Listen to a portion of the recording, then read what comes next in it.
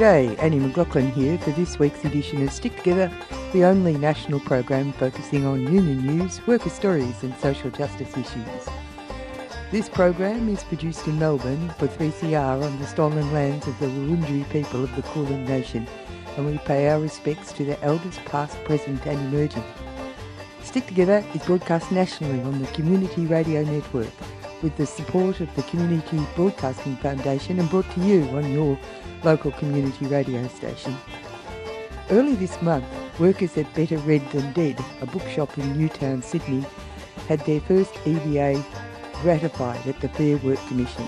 This groundbreaking agreement has ramifications for other retail workers in Australia. We hear about their struggle and how, with the assistance of RAFU, the Retail and Fast Food Workers Union, they achieved their positive result when they began to organise back in late 2020. We follow up with a speech by Dave Noonan, National Secretary of the CFMMEU Construction Division, in support of Julian Assange on July the 3rd, Julian Assange's 51st birthday. But first, some union news.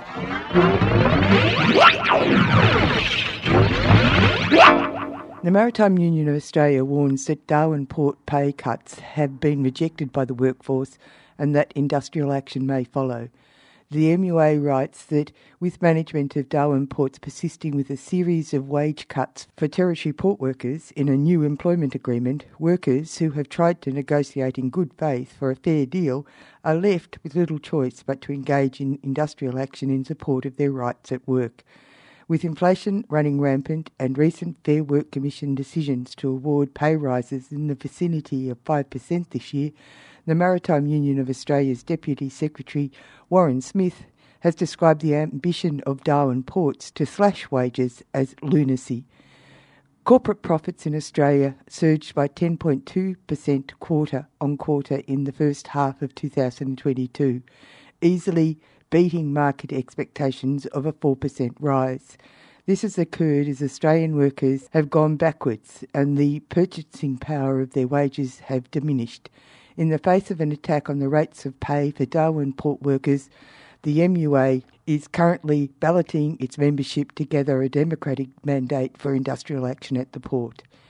Darwin Ports has lodged a dispute with the Fair Work Commission to halt the balloting process, an action which the MUA has described as an intimidatory standover tactic.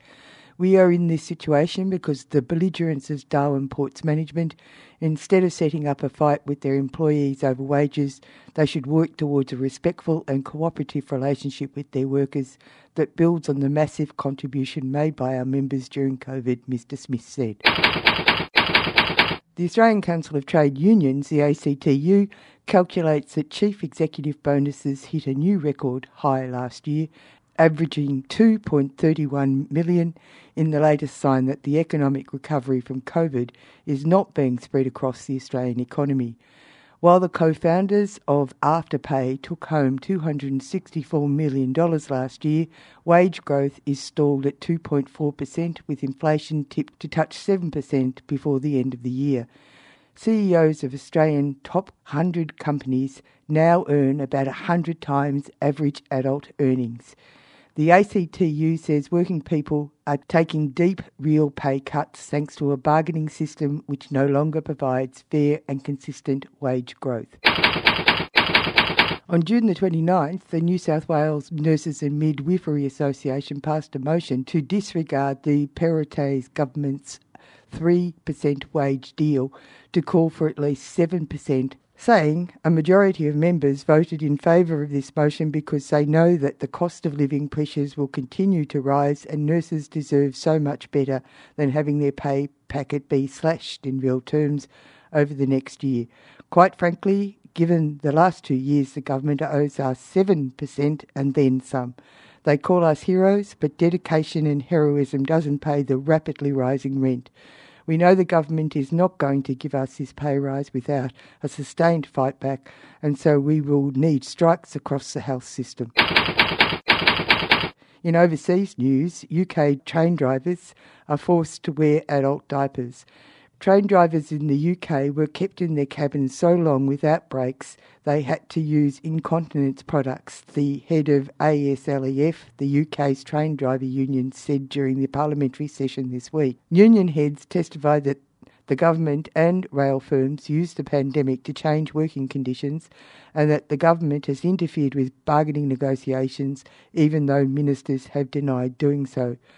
The testimony comes after 3 days of strikes in June by 40,000 members of the National Union of Rail, Maritime and Transport Workers in a dispute over pay and conditions. The union will hold another 24-hour walkout on July 27. Thai union leader arrested after historic wage theft win. In May, the Thai government ordered a Hong Kong garment manufacturer, Clover Group International, to pay $8.3 million in unpaid wages to 1,250 Thai workers, a rare win in a country where wage theft is common. Victoria's Secret, which contracted Clover Group to make its lingerie, agreed to fund the settlement through a loan to the Hong Kong-based company.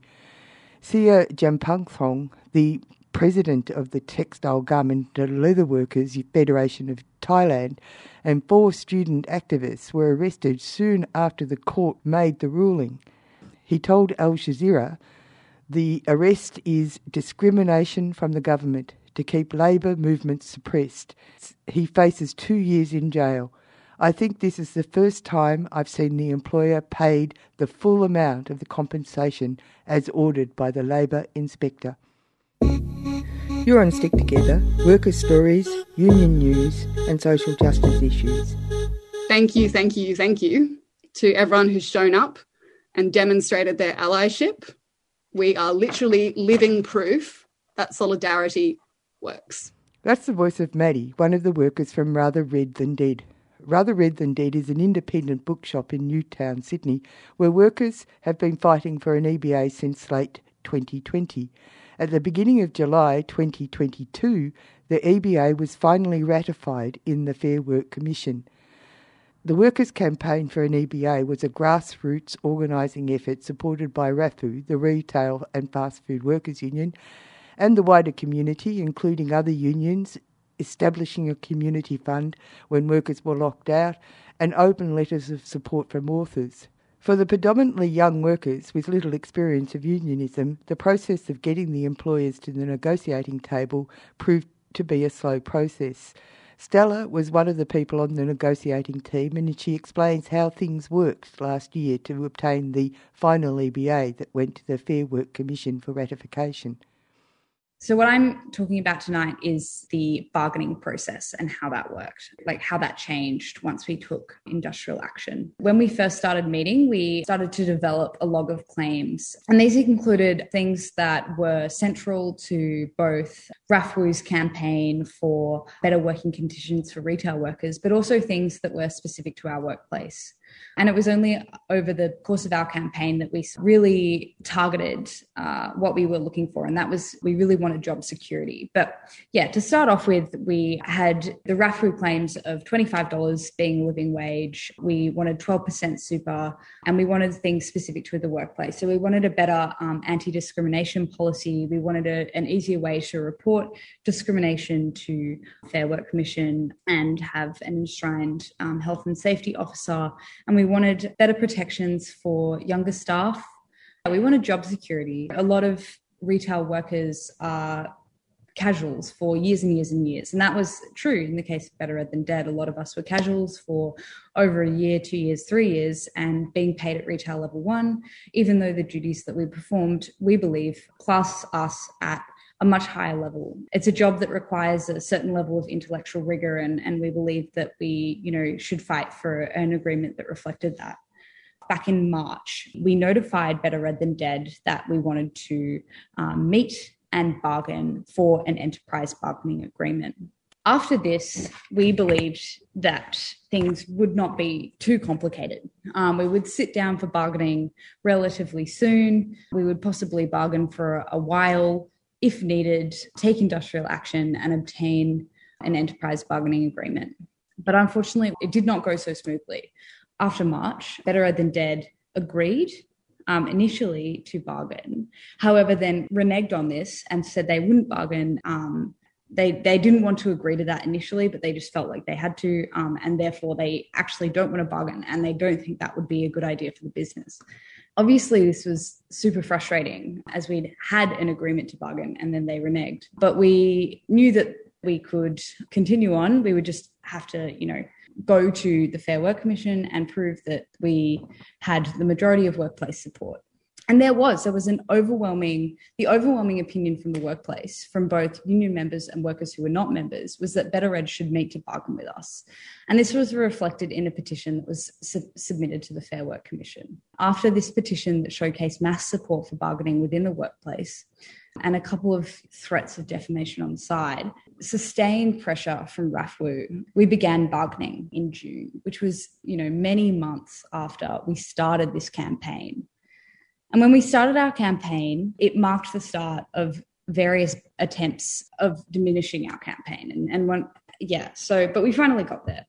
So once we finally sat down in June, Emma and I on the bargaining team, it was a long time since we started our journey to obtain this EBA, and we were really ready to just nut it out in this meeting. And these meetings were tense, long, and really did not result in all that much. A couple of early concessions, such as paid domestic violence leave, but we left without achieving much ground on our claims, especially claims associated with the job security. So conversion to part-time contracts for long-term casuals or casuals after 6 months, which was our initial claim, a $25 living wage, and abolition of junior rates. And it was only after 2 eventful bargaining meetings that Better Red Than Dead refused to meet anymore, and thus halted the process of obtaining an EBA.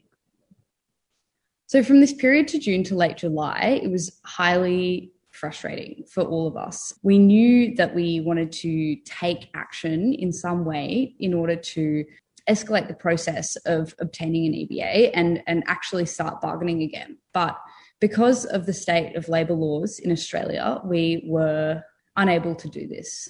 We knew that we had support from the community and we knew that we needed to fight. But we hindered from taking any industrial action until we had obtained a protected action ballot order. Going on strike or, calling community picket probably would have resulted in a big fine and also all of us losing our jobs, which is not ideal at all. In July, we did obtain this protected action ballot order, which essentially meant that we could take industrial action without fear of persecution. So we got 100% support for the protected action. So that meant 100% of union members at Better Red Than Dead voted to all forms of industrial action. So this meant that we could take industrial action, and we chose to take industrial action. 2 weeks ago, we started small, but we refused to do overtime. We refused to handle cash, and we refused to do any work associated with window displays. This industrial action was a massive deal. Apart from meat workers, we were the first retail workers to take industrial action in 50 years. It was actually really scary.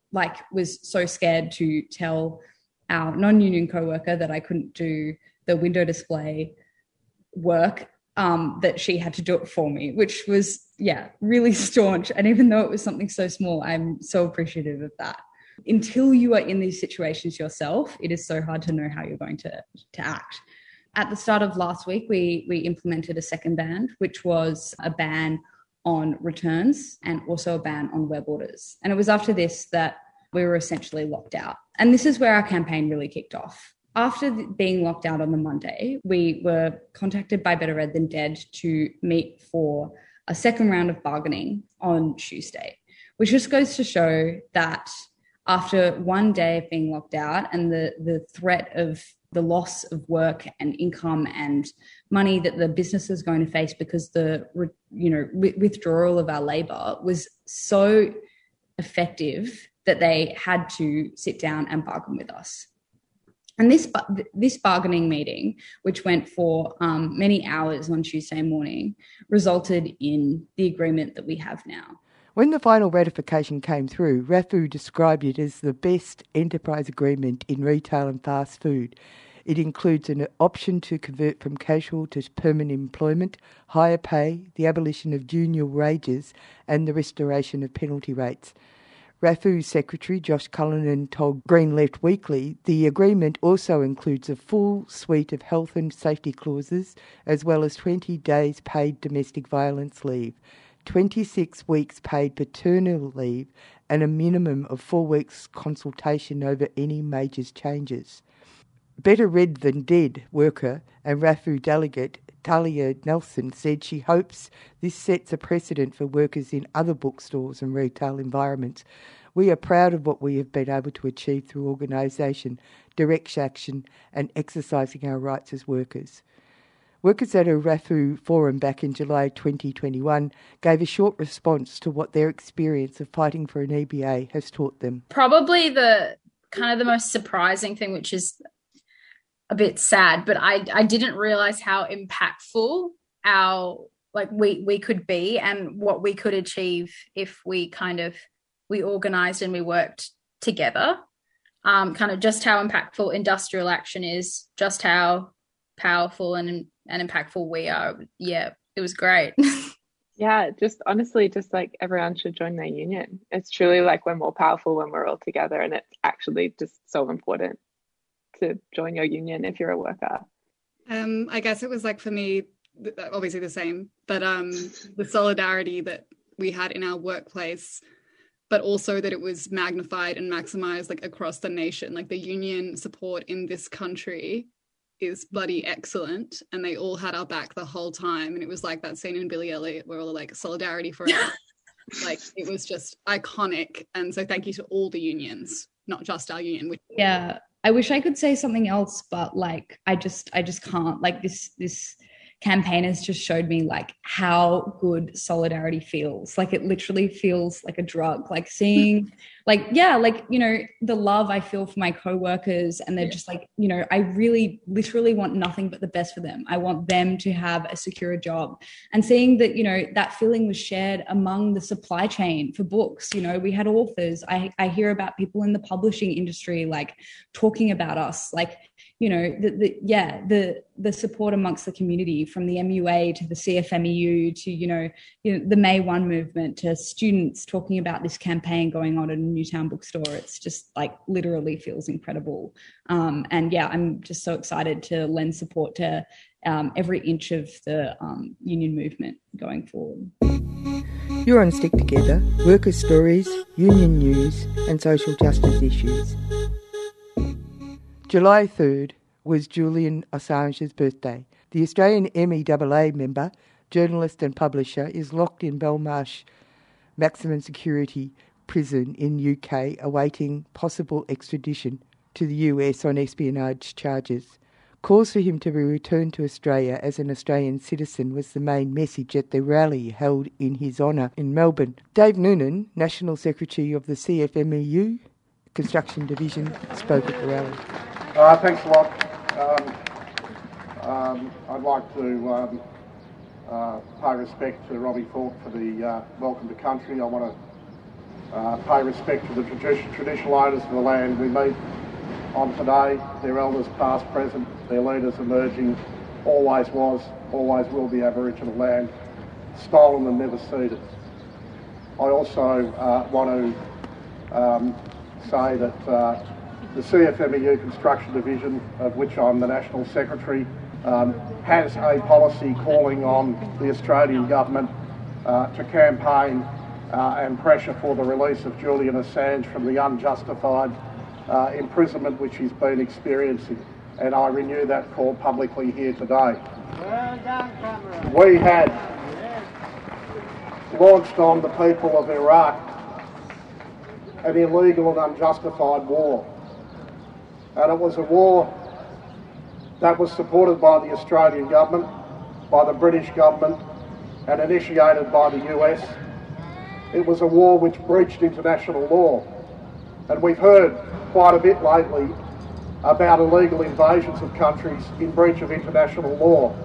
And our union also condemns the invasion of Ukraine by Russia and by Putin, because that is a breach of international law. But all of the nations which have lined up to condemn that invasion, including the US, Britain and Australia, participated in exactly the same thing when they launched an illegal invasion of Iraq. And like a lot of people, my first real impressions of WikiLeaks were formed by the horrific vision of the collateral damage video, where we saw US forces gun down civilians and journalists in cold blood. And that was revealed by WikiLeaks. And from that moment on, and even prior to that, we saw a concerted effort to discredit Assange, to try and change the issue. There was this big debate. We had so-called mainstream journalists trying to define whether Assange was a journalist or not. Well, I'm not an expert on what's a journalist or not, but what he did was reveal the truth of brutality, of illegal killings of civilians and of other journalists. And somehow,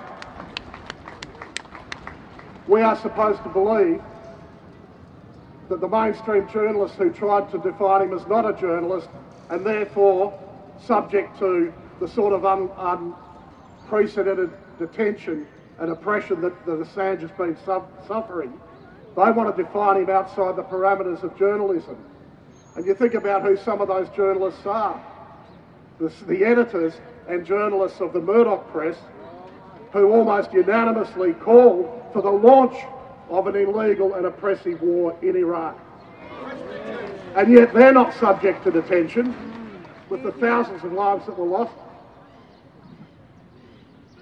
We've seen Howard and, of course, Bush and Blair clearly defined as having acted illegally on a mass scale, resulting in tens of thousands of deaths of Iraqis, of civilians, and indeed of their own military who were sent there to fight an illegal and unjustified war. And yet they walk free. They walk free today. They got parliamentary pensions. They've got a lifetime of comfort. And I don't know Julian Assange. Don't know him personally. He may be a good person. He may be a slightly good person. I don't think he's an evil person. Most of us fall somewhere in between that spectrum. And yet, when you look at it, of all of the people that are being prosecuted out of those events, there's no doubt that collateral damage was the key thing which put the target on Assange. When you look at that and you say all of that weight, all of that repression, all of that imprisonment, all of that fear comes down on one person. And that is a grave injustice, and one which our union has resolved to oppose, and I would call on all trade unions to oppose the continued detention of Assange. It's an issue of principle. We have, in this country, a concerted attack on democratic rights. We've seen our own union, and the trade union movement has seen the use of royal commissions and quasi-police forces with coercive powers and actual police forces in order to used in a political sense, not to combat crime, but to try and combat union organisation in this country. And that's been largely ignored by the mainstream media as well. But it pales into insignificance when you look at the circumstances of a person being held in Belmarsh Prison, one of the most brutal and high security prisons in the UK, when you look at the circumstance of a British government which is prepared to sign off on his extradition, and you ask yourself, is there a functional system of law and democracy in the United States today? Look at the conduct of the US Supreme Court that we've seen over the last few months, and the attack on the rights of ordinary Americans, American women. You know, the right to the attack on gun laws. And this is the ultimate body which we're going to remit Assange to be judged by if it goes through the US court system. Who could have confidence that a court that's controlled by a cabal appointed by Donald Trump can provide justice to this Australian citizen? It's gone on long enough. Enough is enough. It's enough is enough. Let's get Assange back. Let's free Assange. We need to build this movement. We need more people here. We should have 10 times this number here today, and we need to make the call loud. Let's get him back. If you have any rights as an Australian citizen, the kind of whispering of, diplomatic assistance and consular assistance, they're weasel words. A clear clarion call needs to come for the release of Assange, for justice, and for an end to one of the most disgraceful persecutions we've ever seen of an Australian citizen. Thank you very much. That's it from Stick Together this week. You can catch up with the show at 3cr.org.au or where you get your favourite podcasts. Contact us at sticktogether@3cr.org.au. I'm Annie McLaughlin. Join the Stick Together team next week for more workers' news. And remember, wherever you are, whatever you do, there's a union for you. Stay safe and stick together.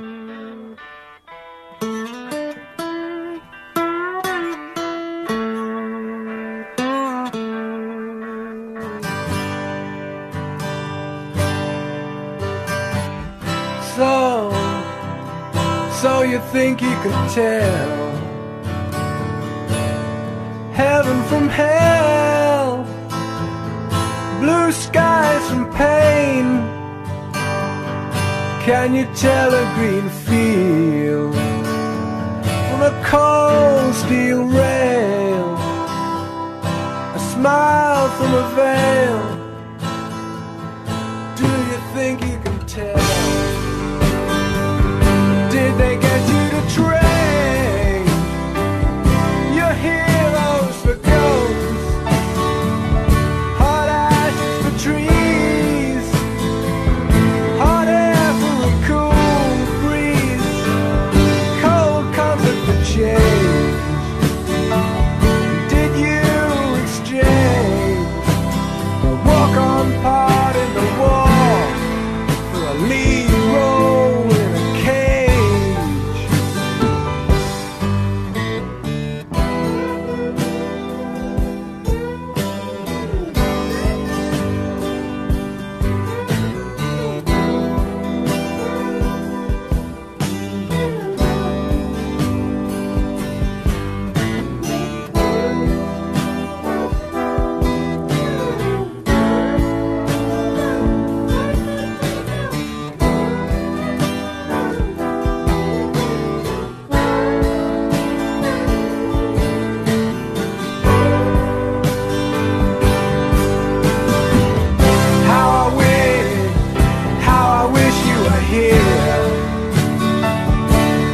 We're just two lost souls swimming in a fishbowl, year after year, running over the same